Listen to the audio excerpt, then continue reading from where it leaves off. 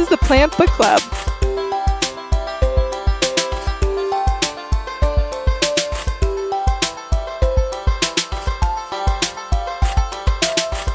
Hi, and welcome to the Plant Book Club. My name is Joram. I'm here together with Tegan and Ellen, who are at two undisclosed locations on other places on the earth where I am not, but we're all coming together virtually here to talk about plant books. Hi. Hi, how's it going? Hi.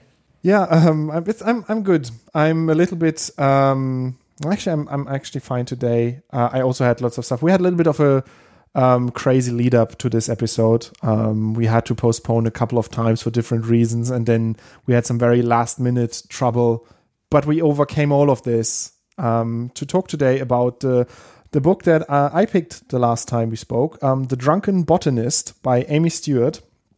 The plants that create the world's great drinks. So it's all about booze and plants and the interface. And we sort of last time we talked, we realized that we're actually not like the perfect group for this, right? Like I drink a little bit. Tegan, you drink less than I do. And Ellen, you don't really drink, right? How was it reading that book? Yeah, I don't drink at all. I mean, I think there's something we can talk about already from the offset, that this book is not just for people who drink alcohol. I think there's plenty in it for people who don't drink. I mean, I have now read the book and still have no idea what alcohol is which, because I don't drink them, so I can't keep in mind which is made with corn and which is made with wheat. But there are so many fascinating bits of information about all these different plants that you don't need to drink. That should be said at the offset, I think. Yeah, this book reminded me actually a lot of Fruit of the Sands, like a slightly better version of Fruit of the Sands, because the relationship between humans and alcohol is so long that basically a history of alcohol is a history of all of humanity's relationship with plants. I actually had exactly that note of, like, there was a section where she was talking about, I think it might have been one of the millets, because millets came up a lot in the Fruit of the Sands book. And I was like, this is how you do it. This is how you talk about millets. And I want to hear about millets. Like, yeah, just like a couple pages. Yes. Ooh, I have a note that has to do with Fruit of the Sands in this book, and also another book we read. I can't remember which one, but this is the third time we've encountered Vavilov, the botanist, which in Fruit of the Sands, they said he was underappreciated. And I disagree, because we've now come across him 3 times, the Soviet botanist who was punished by Stalin for not believing in Lamarckian evolution. Mm-hmm. So that's also kind of one of the features of the structure of this book, that like at the basic underlying structure is discussion about different plants that are used to make alcohol or to drink alcohol in different ways, and we can go through that a bit later. But there's also all these little stories and like small snippets, and also recipes for different alcoholic beverages. So there's a lot of kind of like Easter eggs throughout the book of all different things. Yeah, exactly. That's also what I liked about it, that it's like it's separated into a couple of different chapters, and the chapters are organized based on sort of first up the classics, so some like basic classical ingredients for drinks like wheat and corn and sort of the grains, but then it goes also through let me just pull up through like herbs and spices and flowers and trees, fruits, nuts and seeds, so through different groups of plant things that we consume and how they're related to alcohol. And in each of these chapters, it's sorted then by species, and for each species it's between 1 and 4 pages of information. And I think that's a very nice way to quickly go through many different things and learn like fun tidbits left and right about any plant. And that, to me, I was surprised how well it read. Like when I picked it up or saw it the first time, I read like a few pages and it sounded nice. But now reading through the entire book, I found that it actually reads quite nicely. Yeah, I thought it was nice. It was well written. I think it would be much better as a reference book than a reading all the way through book.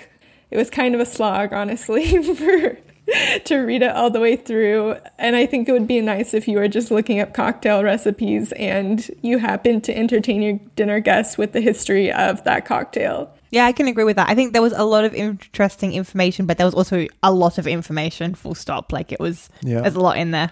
Although I have to say that at one night I read like 150 pages in one go. And although like I knew that I sort of had to go through it, so I had some time pressure there. But I also have to say that I found it interesting. I mean, I have to say I skipped all of the parts where it was just like a list of different brands or different types of spirit and how they are different from one another, because I don't care too much about these differences. Like at one point it's about like crème de cassis and cassis cream and all of these different types of sort of cream related names, and some of them contain milk products and some don't. Stuff like that I skipped, but the stories about the plants, I found them very interesting. It usually starts with a little bit of history or some like cultural trivia about the plant, and then it goes into the use of them. And if you are more interested in a plant than in the alcohol, I think you can safely read like the first 2/3 of each sort of plant description and leave out the last third if you don't really care about the fact that somebody fermented it.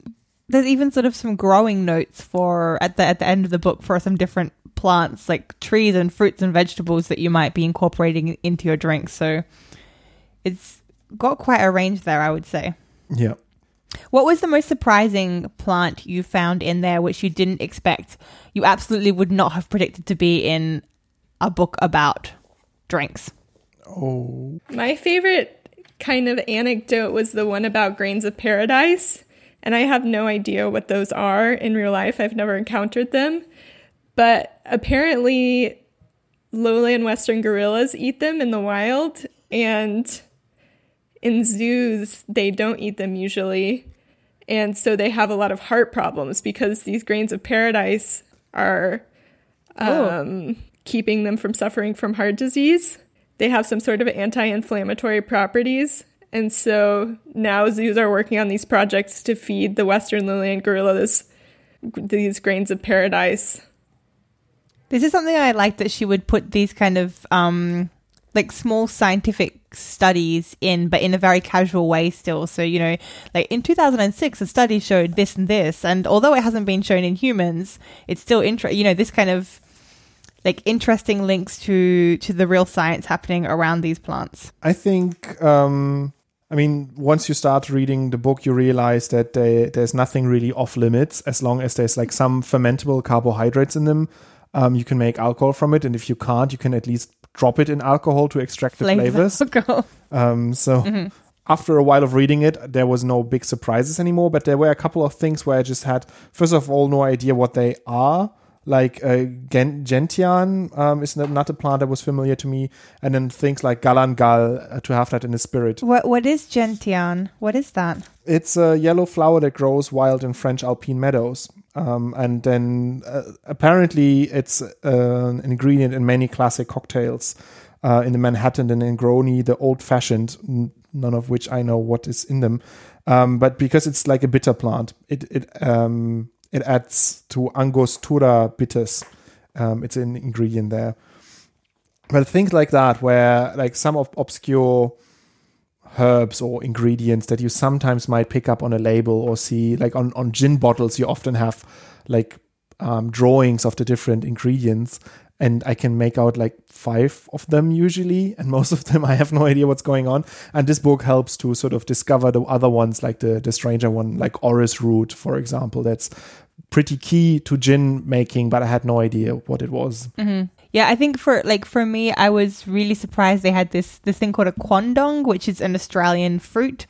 Australia doesn't really have very many fruits. So quandong is like kind of this angry red fruit that's quite sour because it doesn't want to be eaten, and basically nobody knows about it unless you're in Australia. There, I think it was a little bit of a stretch. Like it's just saying that some people are now using this to flavor liqueurs, which I can imagine because it has almost a citrusy flavor with those sour notes. But I was pretty impressed by the level of research of the author, that they had come at this really obscure Australian plant. And then I think the most surprising thing to be in a drink for me was maidenhair fern. That just seems to make no sense that a fern would be in. Yeah, that was quite interesting. You can make a syrup out of it, apparently. Yeah, I remember. I think when I like reread some parts today, I came across this, and like it has this like capillary name, so it's some like capillary effect. Although I don't really understand it, because you pretty much just cook the stem of the fern in water with orange flower water and some sugar, and then you have a syrup that you can then use to put into all kinds of drinks. Previously said to treat coughs, jaundice, and kidney problems. Probably not actually, but that's what was believed in the 17th century. I mean, I know, Ellen, for you that's probably not a big point, but did any of the cocktail recipes make you interested? Because there are cocktail recipes spread throughout the book. And there was one in particular, a very weird one, that I try to find again now. But did any of the cocktail syrups make you, or cocktail recipes make you interested in them? Trying them, or did y'all try any?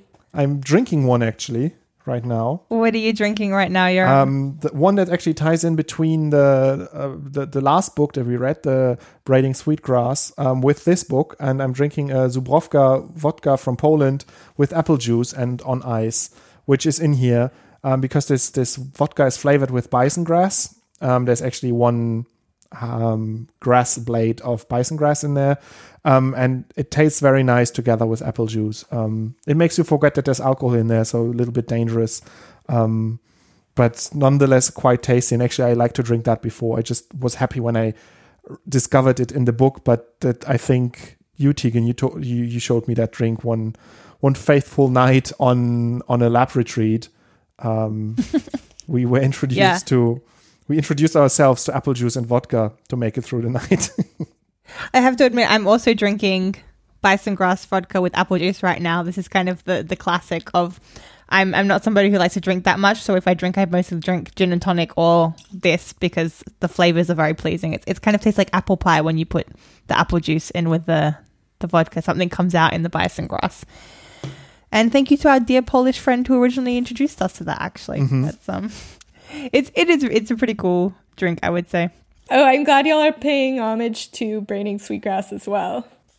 Yep, absolutely necessary. Yeah. There was something else that I found from reading the book when it came to the facts in there, because there's not only things that are strictly related to alcohol, and the author, they say in the beginning that with alcohol, you'll have so many like mysterious tales around it, so many things that you can't really check, so many ingredients where the brewers or distillers, they don't really admit to using them, but other experts sort of tasted them in there. So there's a lot of vagueness in there, but when it comes to many of the other anecdotes and tales in this story, you can fact check them, and at least I found that a couple of them that either I knew before or that I then fact-checked when I was reading the book because I wanted to write about it for our blog.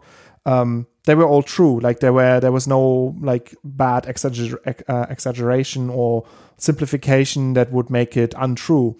The things that are written in there were quite, like as far I could tell, very close to reality or to the truth, which I find always important with things like this that are potentially mostly read by sort of non-scientists. There's a tendency I find sometimes in these books that they sort of become they try to be too exciting or too fun, and then start telling like less than honest tales. And I found in this book it's completely the opposite.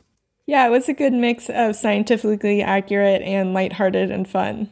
This is actually something we should have in our rating system. Like, first is the kind of how interesting it was to read, and then second would be, but is it all bull crap? And that would be, yeah. I think we know some books which fail on the second, right? Yeah.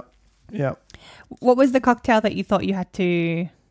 Oh, so I do have to say that the bison grass cocktail, it does come up in the book, but also the author suggests adding vermouth, which I disagree with. I don't know what vermouth is, and I don't intend to find out. Like, why would I put that inside my bison? So bison grass, like the cocktail is basically just like one part of the Zubrovka, so the vodka, which has the bison grass in it, and one or I don't know, half a part of apple juice or something like that.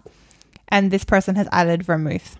Yeah, I also can't judge on that because I don't really know what vermouth is, which is not a good point for like this book talks a lot about this. And it talks a lot about other spirits as well. So there's definitely, I think some of it is lost on the three of us who are non-expert and cocktail drinkers. I felt like it didn't clarify for me the different alcohols, but I think if I did drink them, it would help clarify it. I think it's just because I don't have any familiarity with almost anything in the book. Yeah, same for me.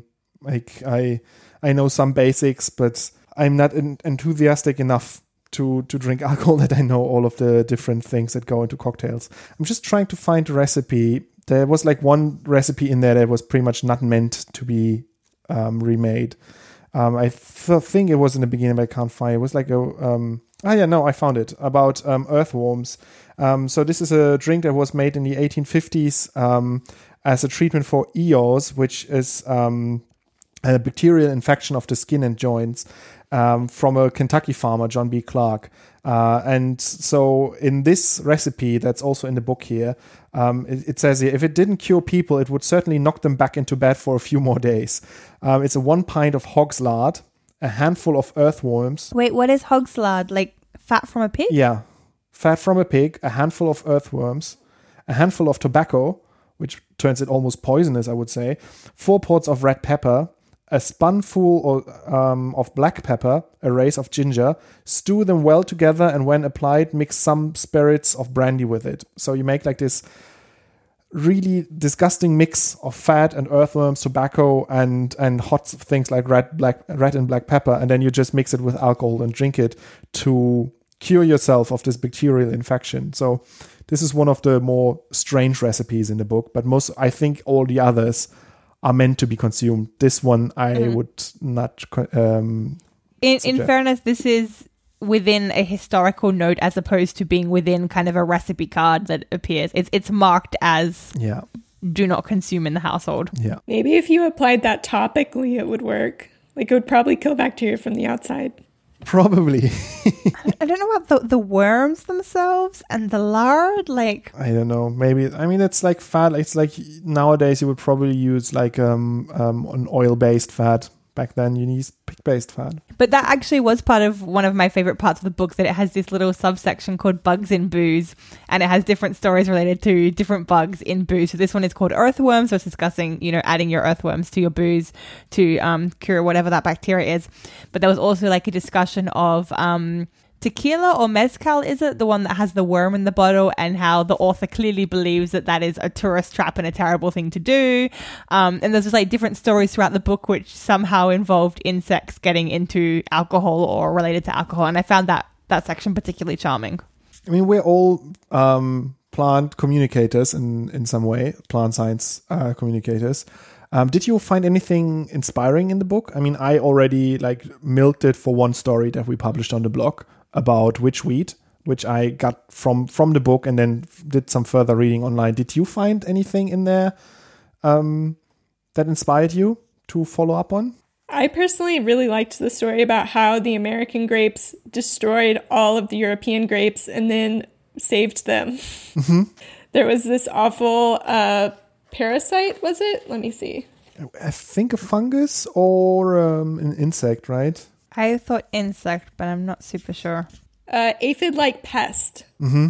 There insect. We go. And they're bizarre because they have several generations of fertile bugs. Like they're born pregnant, basically. And it says France's wine industry was nearly obliterated, which is why everyone was drinking absinthe.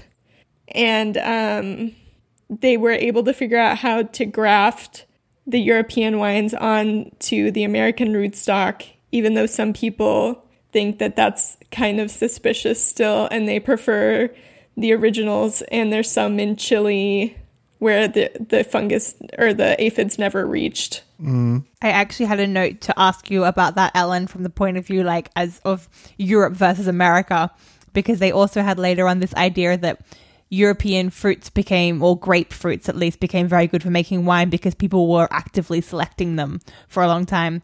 Whereas in the Americas, they also had grapes, but they weren't being selected by people. They were being selected by birds instead. So they became like these small, bitter, like angry fruits instead of lush winemaking fruits. Did you have any comments on that? As our Tegan American here. As a person who doesn't really drink, I have no opinions on wine, so... I'm trying to start a war, but you're just like, nah, I took Amy Stewart's word for it. I'm sure there are people who have like very, very strong opinions on all of this, right? Yes, exactly. I did like that kind of what you mentioned about the fact that because the wine got ruined, people started drinking absinthe. I like that kind of theme came up quite a lot in the book, the idea that what people are drinking or see as the right thing to drink or the posh thing to drink was quite often based on like one historical glitch where something went wrong or there was a new law passed or some bacteria got into the wine or like something happened. And because of that, people switched their drinking habits entirely. And when we look at it from the modern perspective, it's just kind of seen as, oh yes, this is, you know, a classy drink or a better drink to drink. And it seems like there's really just strong historical reasons why we think that. It's not about taste. It's not about actual quality. It's just about how the dice landed in the history of the alcohol industry. Yeah, I agree. What I also learned is that in the end, like people used whatever they could grow in their vicinity to make alcohol from it. And so we got very similar things all across the world, especially when it comes to like the distilled liquors. They can be made from corn, from rice, from wheat. So there's sort of this unifying thing, like everybody makes a very similar end product based from whatever they can grow locally, which I also found quite nice. Yeah, I thought vodka was purely made from potatoes, but I learned that it's also made from corn and other things, grains. Yeah, me too. This is why I'm almost more confused going out of this book about what alcohol is what. Like, yes. Who knew? Yes, that there's like very different vodkas sold, and that the potato kind. What was it? I think the Polish ones are mostly potato, and even the Russian ones, they're like wheat, like winter wheat and stuff, because it grows better and is easier to use. And yeah. But then everybody's looking down on everybody else for using the wrong ingredients or, you know, the potato grown on the wrong side of the mountain or something like this. Yeah. I appreciated that Tito's Vodka in Austin got a special shout out. Oh, yeah. One thing that I learned was the thing that sailors were giving an entire pint of rum per day as sort of part of their rations, because then they could mix it with water. It would sterilize the water. It would be safe to drink. And then they also said that they would mix it with water, lime juice, and sugar, which essentially made them a daiquiri, a cocktail. Although it was not really strong enough. It was like a watered down daiquiri, but they sort of had their cocktails while being on shift, while sailing the world. And it also means that they were like constantly drunk, like more or less effectively, which I've heard on other places as well, that people were so much more drunk in the old days because alcohol was very important to have safe drinking water. And so they would drink beer and they would drink wine and they would drink like watered down rum whenever they had no access to fresh water, which meant that like the entire groups of populations were just drunk all the time, at least slightly. I think this story was also linked to the idea of how we got the concept of being proof, right? So the sailors had a certain amount of alcohol that was in their ration, but this alcohol could be watered down, and they had this method to test if the alcohol had been watered down too much. And they could do this by adding gunpowder and then setting the whole thing alight. And I think 56 was the cutoff. So if the alcohol had been watered down to less than 56%, then the thing was no longer flammable. There was just too much water in it to make a fire. And this is where we have the concept of proof from. And this I also didn't know before. I had no concept of this. So yeah. Again, I think this is like one thing that's really impressive about the book, that Amy Stewart really like artfully weaves these kind of different histories and different stories together, and you just keep on learning things as you go. Yeah, and that's one of the things that I have now in my memory of like fun facts around alcohol, because I have a bottle that has 57% of alcohol, a whiskey. And before that, I had like no idea why that was. Usually it's below 50, like around like 45, 44%. But this one has more considerably, and it's probably because of this like link to this idea of proof. I mean, I just want to comment that like New Year's is coming up. You can probably get your hands on some sort of gunpowder or like fireworky thing. I would really be happy if you did the experiment. I think as a true scientist, you should boldly go and try to set fires. I don't know. I would really like to keep my limbs attached. Yeah. But your eyebrows are disposable. For litigation purposes, please don't actually do that at home. No, Tegan says, do it. But only Joram. Only if your name is Joram. No. I think it's very unlikely we have other Jorams out there. I have another topic that I want to bring up and discuss with you. I wonder, how did you feel about like the sort of, in my sort of ears, casual mention of colonialism? Very often it was like, yeah, when the European sailors discovered this and discovered that from the natives, to me, glossing over like pretty horrible abuse and taking advantage of local populations living together with whatever they were growing at the time, and then European settlers came in and exploited them. Did you see it in a similar way, or am I like exaggerating it?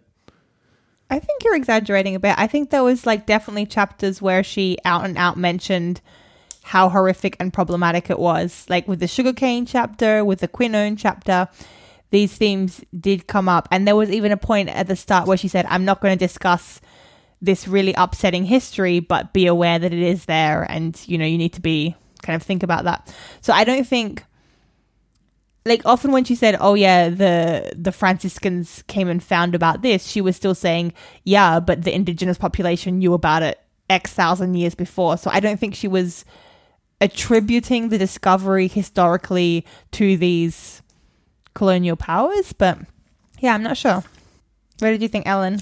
I think it's a crucial part of, I mean, a history of alcohol is basically a history of humankind, as we talked about.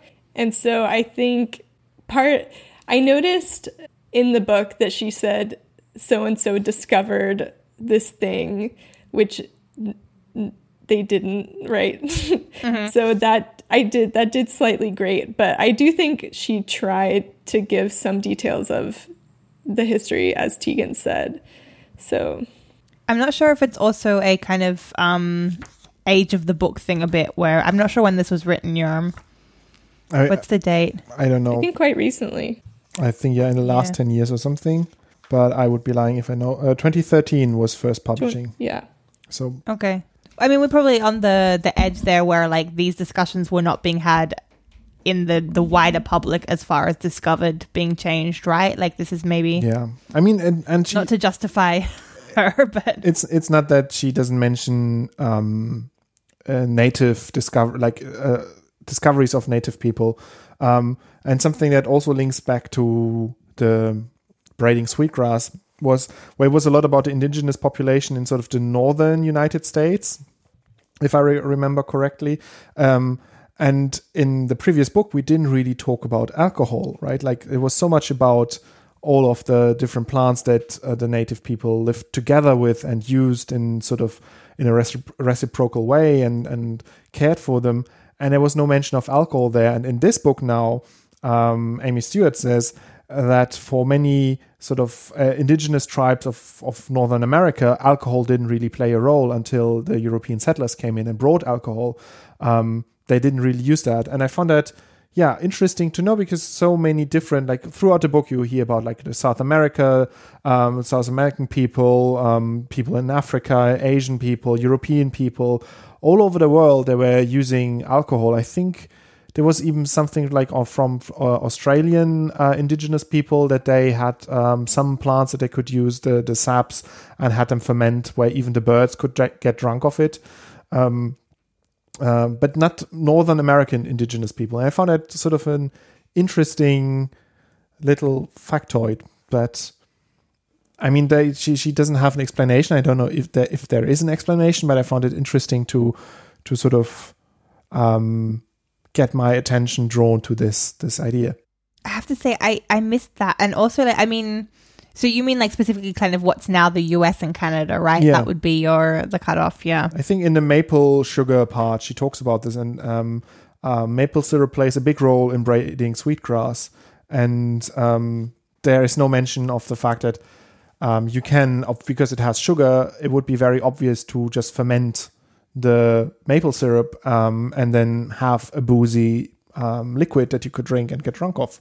And apparently, the indigenous people growing with maple trees, they would use the syrup, but they would not make alcohol from it. That tidbit reminded me of one of my other favorite parts of the book, which is that the animals are almost never drunk. Oh, yeah. Like, you see those things on the internet that are like, these elephants ate a bunch of fermented fruit and then stumbled around. And that's nearly always fake because elephants don't do that. And also the strawberry tree, that's also mentioned in the book. So in Madrid, I think, there's a kind of famous statue of a bear eating a strawberry tree. And I was like, what is a strawberry tree? Like, this is not something we've ever heard of. And then strawberry tree is one of the things that you can use to make alcohol. But again, like, the story of the bear being drunk just isn't true. It's not a thing.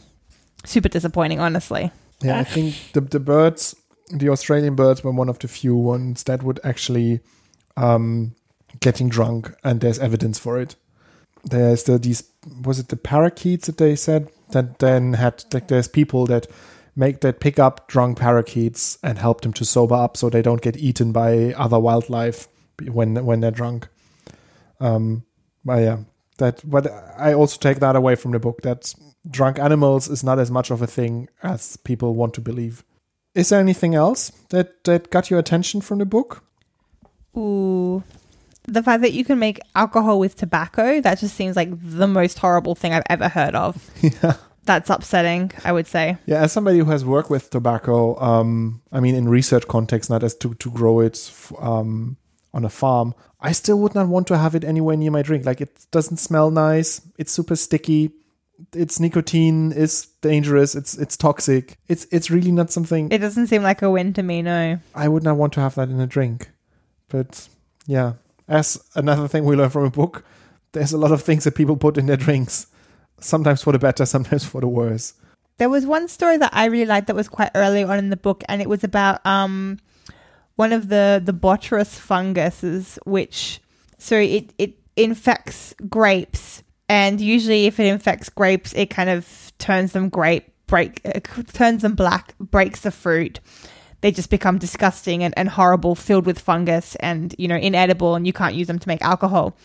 But if you have just the right weather conditions where it's kind of wet and then dry and then wet in the right order and you don't have too much humidity, the fungus infects the grapes and makes them kind of dry out a little bit, but it doesn't actually fill them with fungus. So it produces a richer, sweeter grape, which can then be used to make alcohol, obviously, as that's the point. And this is actually one of the reasons there are certain French wines which they're botrytized. Botrytized? So infected with the fungus? Yeah, so this is the grapes are infected with the fungus, and that actually makes a better wine. And this is quite a rare thing because you have to have the right weather conditions. So this is now a prized thing to have this special fungus wine. I once drank it with a French, like, friend of part of my extended family is French, and a friend on that side, they once brought a bottle for dinner. And it's a very sweet wine, so we had it for dessert, but it was quite tasty. I mean, I know too little about wines to say anything about the quality, but it was definitely like a very sweet, very intense wine, like a very concentrated flavor compared to a regular white wine. So I can say that these wines are actually tasty. I mean, I love that idea. Like, fungus is generally seen as a pretty bad thing. I mean, obviously, they're a nice fungi that we use. And that was also part of the story, right? That yeast is actually probably one of the original organisms that we as humans domesticated. It wasn't a cow or a pig. But yeah, I really like this idea that something that causes destruction is also highly prized and makes super fancy wine. Yeah. I think one of the last things that I want to mention is all of the times coumarin, I don't know if that's the right pronunciation in English, forgive me. Coumarin is found in so many different plants and things that I personally like to eat. And it's a very dangerous compound that is actually like regulated by the FDA and also other bodies. Like it's in tonka bean, for example. It's in woodruff, which is one of my favorite flavors in the world. And so it's actually like in Germany, we make a drink from woodruff, soft drinks and hard drinks. You might have to explain what woodruff is, because I think nobody outside of Germany eats or drinks. Yeah, it's like a little herb that has a very intense fragrance. You actually can smell it when you walk through the forest and they are sort of sprouting. You can smell it because it's so fragrant. And the tradition is that you pick it and then you mix it with white wine or just with sugar and water, and you make sort of a drink from it that has this fragrance flavor. But one of the flavor compounds in there is coumarin, and that's actually very toxic. It can damage the liver. It's toxic to small children and so on. And I found this several times in the book. Like it's in tonka bean, which I quite like as a like dessert flavor, which means that also tonka bean is regulated as an ingredient. And then there is wormwood, which you find in absinthe. There you have also coumarin in there. So there's this like reoccurring thing of flavors that I like that are all like linked to this toxic compound. And so now I wonder if like, for example, also cinnamon, there's these two kinds of cinnamon. Maybe you've heard of that. Like there's the Ceylon cinnamon and the something with a C, cinnamon. And the Ceylon cinnamon is safe, but the other one has a very similar flavor, but contains higher quantities of coumarin as well. So it's usually advised against eating a lot of it. So if you like cinnamon rolls and you use sort of the wrong kind of cinnamon and you put a ton of it on there and you eat a lot of it, you can actually get liver damage from it.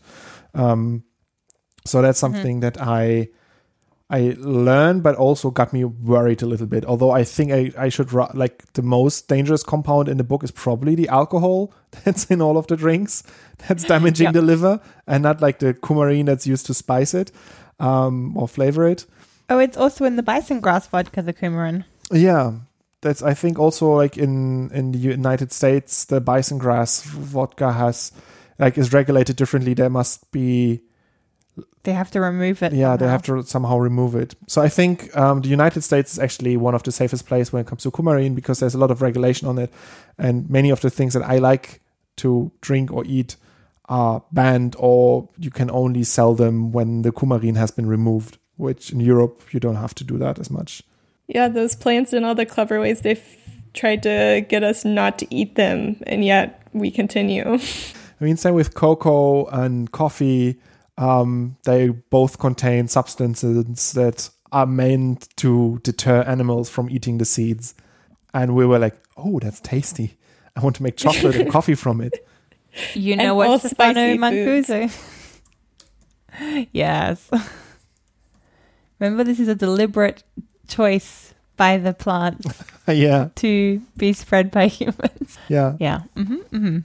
I just found a cinnamon thing. So it's Ceylon cinnamon is safe, and cassia cinnamon is the one that is high in coumarin, and that should be like consumed only in small quantities. So I, like, coming to sort of the summary, I actually enjoyed reading this, and I think it will get a place somewhere where it's easy to pick it up and look through it again. Because also I think I will draw inspiration for a couple more stories for the blog from this, because there were a couple of cool plants or sort of cool stories about plants that I don't know where else I would find them. So in this respect, I found it very inspiring. I mean, I got, which I found interesting, more interested in the plants and the alcohols in the book. In the beginning, I thought maybe I will read this and I will constantly be like, oh, I would like to try this drink, or I would try to make this cocktail. And in fact, I didn't really. Like, that wasn't the thing that excited me most. The thing that excited me most was the history of all of these plants and how we use them and how we also use them for alcohol. So, yeah. Although I do want to try some more this rice wine. So, shochu or soju? Like, the question of the book was, what is the most commonly drunk alcohol throughout the world, or what's kind of the grains or the fruits and vegetables used most commonly for alcohol. And it turns out that we're probably drinking rice wine more than anything else in the world. And I have no knowledge of this, so I think I should be getting into this. It's obviously popular. It's obviously a thing. Yeah. That was kind of what I thought I should try. Yeah. Jinro is the company of Korean soju, which is probably, apart from some, so the author says there's some Chinese brands where the sales are not disclosed, so possibly they sell more, but otherwise Jinro is probably the most sold alcoholic beverage across the entire world, like stripping past even things like Smirnoff. That was cool. Yeah, I would like to try that. So what are your verdicts of the book? Recommend or not? I'm going to send this book to one of my friends that likes both alcohol and plants. I felt a little bit alienated as a person who didn't drink and has no knowledge of any... I have some knowledge of the tastes in this book, but I think if you want to give it as a gift, give it to someone who likes both plants and alcohol. Yeah, I understand that. I think that's a fair warning. Yeah, and I have another book by Amy Stewart, actually, which is about poisonous plants. It plays to more of my strengths of plant crimes. So that's Wicked Plants, the A to Z of plants that kill, harm, intoxicate, and otherwise offend. And that sounds delightful. Yeah. Yes, it's much shorter. Did you start reading that one already? Yeah, I've read that one. I recommend it if you're interested in that sort of thing. Yeah, I think I need to get my hands on that. In the other book, does she go into details about like growing these plants? Because in this book, she mentions how you technically can very easily grow poppy, for example, but it's illegal. And she like explicitly says, don't do it. Like, it's bad. But she also says that it's very easy to do. Which is excessively suspicious given that earlier in the book, she talks about how in the Prohibition days, people would send around these mixtures of like compressed fruit and like yeast sachets and say, warning, do not add the yeast and the fruit to water or you will accidentally produce alcohol. So it's like she knows this trick and then she does the trick. It's true. But I wonder, is it the same in the toxic, like the book about toxic plants? I don't think so. I can go get it real quick. It's nearby, but I don't think she tells you how to grow any of them. Let me see. I have the book here. It's designed similarly. Oh, very pretty. I think she runs her own printing press, so she's able to make her own books. Okay. I see. Yeah, she owns a bookshop at least. I don't know if that means, yeah. Mm-hmm. I mean, I can't find an editor label. Oh, no, it's Timber Press is the editor. But maybe that's her own thing. Could very well be. Let me see. I'm not seeing any recommendations, though it gives the family, habitat, where it's native to, and the common names. Though she doesn't say, I think, anywhere explicitly how to grow it. Probably for the best. Yeah. I just thought of it because like growing plants is also a big part in this book. Although it's not a full-on guide to gardening, it has like a very basic overview over the conditions that you need and so on, and which varieties are good. But if you really want to grow these plants, there's probably better books that go into more detail. But still, it gives some basic idea about what to do when you want to grow these different plants, and then maybe use them for making alcohol. So what's your verdict in terms of our rating system? I would say 4 out of 5 hemlock leaves. This wasn't life-changing, honestly, but it was a fun, light read. Yeah, I have to agree. I think 4 isolated chloroplasts out of 5. It's not something that I want to sit down and read all at once, but it's definitely something that I would come back to and will come back to in the future to find out more about some kind of weird plants. Yeah, I would also say 4 out of 5, although I don't really know what I would want to be better in the book. I quite liked it a lot, but 5 out of 5 to me sounds like a must read for anyone. And as you said, Ellen, it's not for anyone. Like if you don't care about spirits and alcohol, there's definitely a lot in the book that you don't care about then. So I would also give it 4 out of 5. I don't know what, like maybe barrels that were used once for one type of alcohol and now like is used to mature another type of alcohol, because apparently that's also something that's done a lot, especially with like whiskeys and bourbons and so on. But overall I would definitely recommend it, and I found it very inspiring and very interesting. Like it actually, like I I mean, we run a plant website, and this is about plant books. And I have to say that very often I don't care that much for the individual species. Whenever it turns into horticulture, I get less interested. Not with this book. Even me, as somebody who thought was more interested in the alcohol side than the plant side, actually found more joy in the plants than the alcohol in the book. So I recommend it. So what are we going to read next? I think next we're going to read Lab Girl, which is by Hope Yaren. We got a recommendation from a couple of different people via Instagram, so that seems like a pretty fun thing to go for.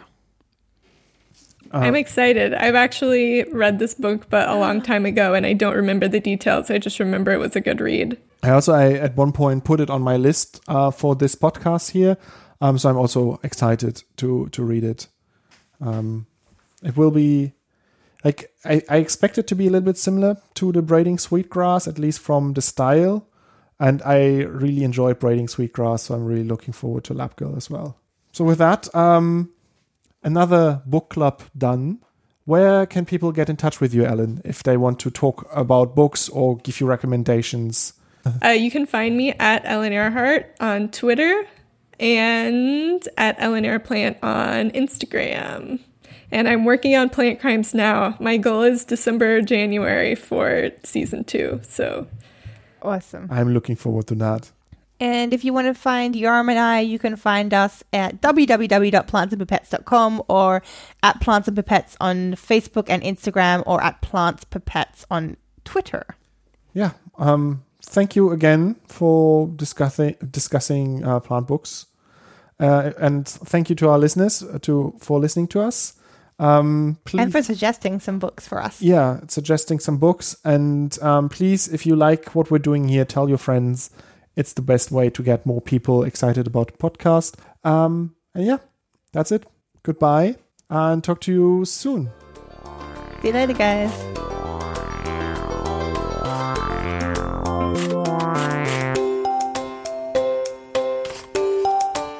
The opening and closing music is from the album Green Ideas from Pine Vogue. You can find the music on Bandcamp, where it is published under a Creative Commons license 3.0.